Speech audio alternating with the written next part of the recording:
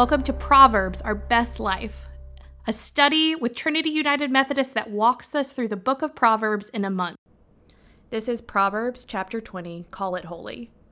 It is a snare to say rashly, it is holy, and only reflect after making the promise.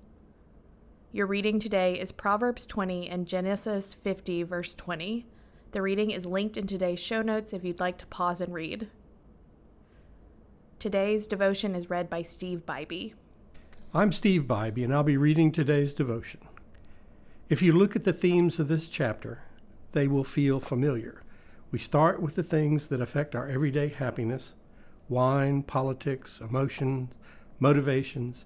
Then we go a little deeper into the things of the heart. Then we surface to the world of money before diving deep once again into the way that God interacts with humanity.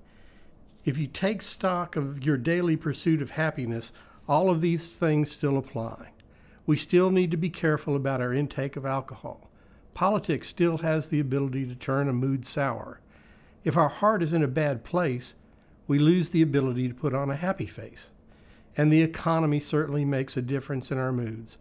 All of these things are worldly struggles, even our mental health. Do we have any control over these things? Not really. But do these things matter to us and affect us? Absolutely. Here's the thing, though. There's no kind of soul suck like the soul suck we experience when it feels like God is ignoring us. Prayer is complicated. If you don't think too hard about it, it's one of the easiest things we do. Talk to God, tell God our hopes, needs, and wants, wait for God to answer. Many of us in our prayer lives treat God as a therapist and a genie, listening to us vent and granting our wishes. But that's what we're told to do, right? But how often do we make our will God's will? After all, if I want something, why would God not want that thing for me? We baptized our desires, making them holy orders we're giving God. Now, many of the things we want are inherently good things.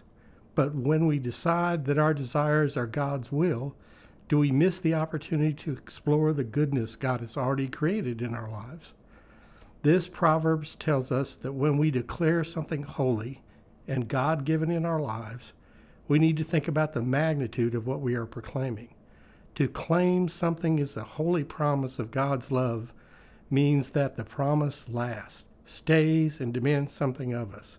How often do we look at the holy promises God has fulfilled in our lives and resent the hardship that goes along with that?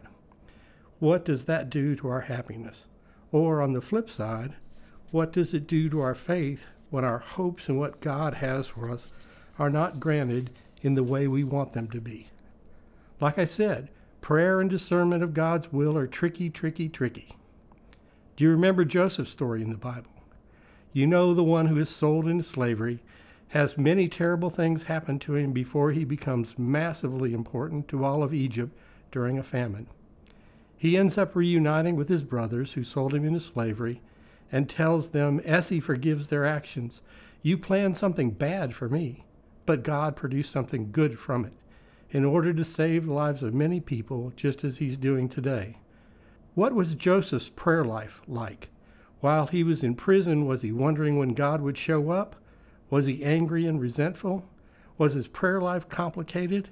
Or did he call his life holy and accept all of the consequences of that declaration?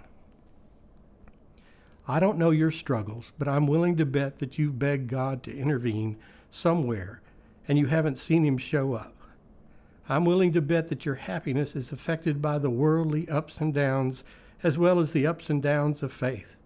What are the consequences of having a holy life, a life dedicated to God? And do you call those consequences good? I think we are all still working out those complications. I hope we can work them out together. Take a minute and pause. Where did God show up for you in this reading?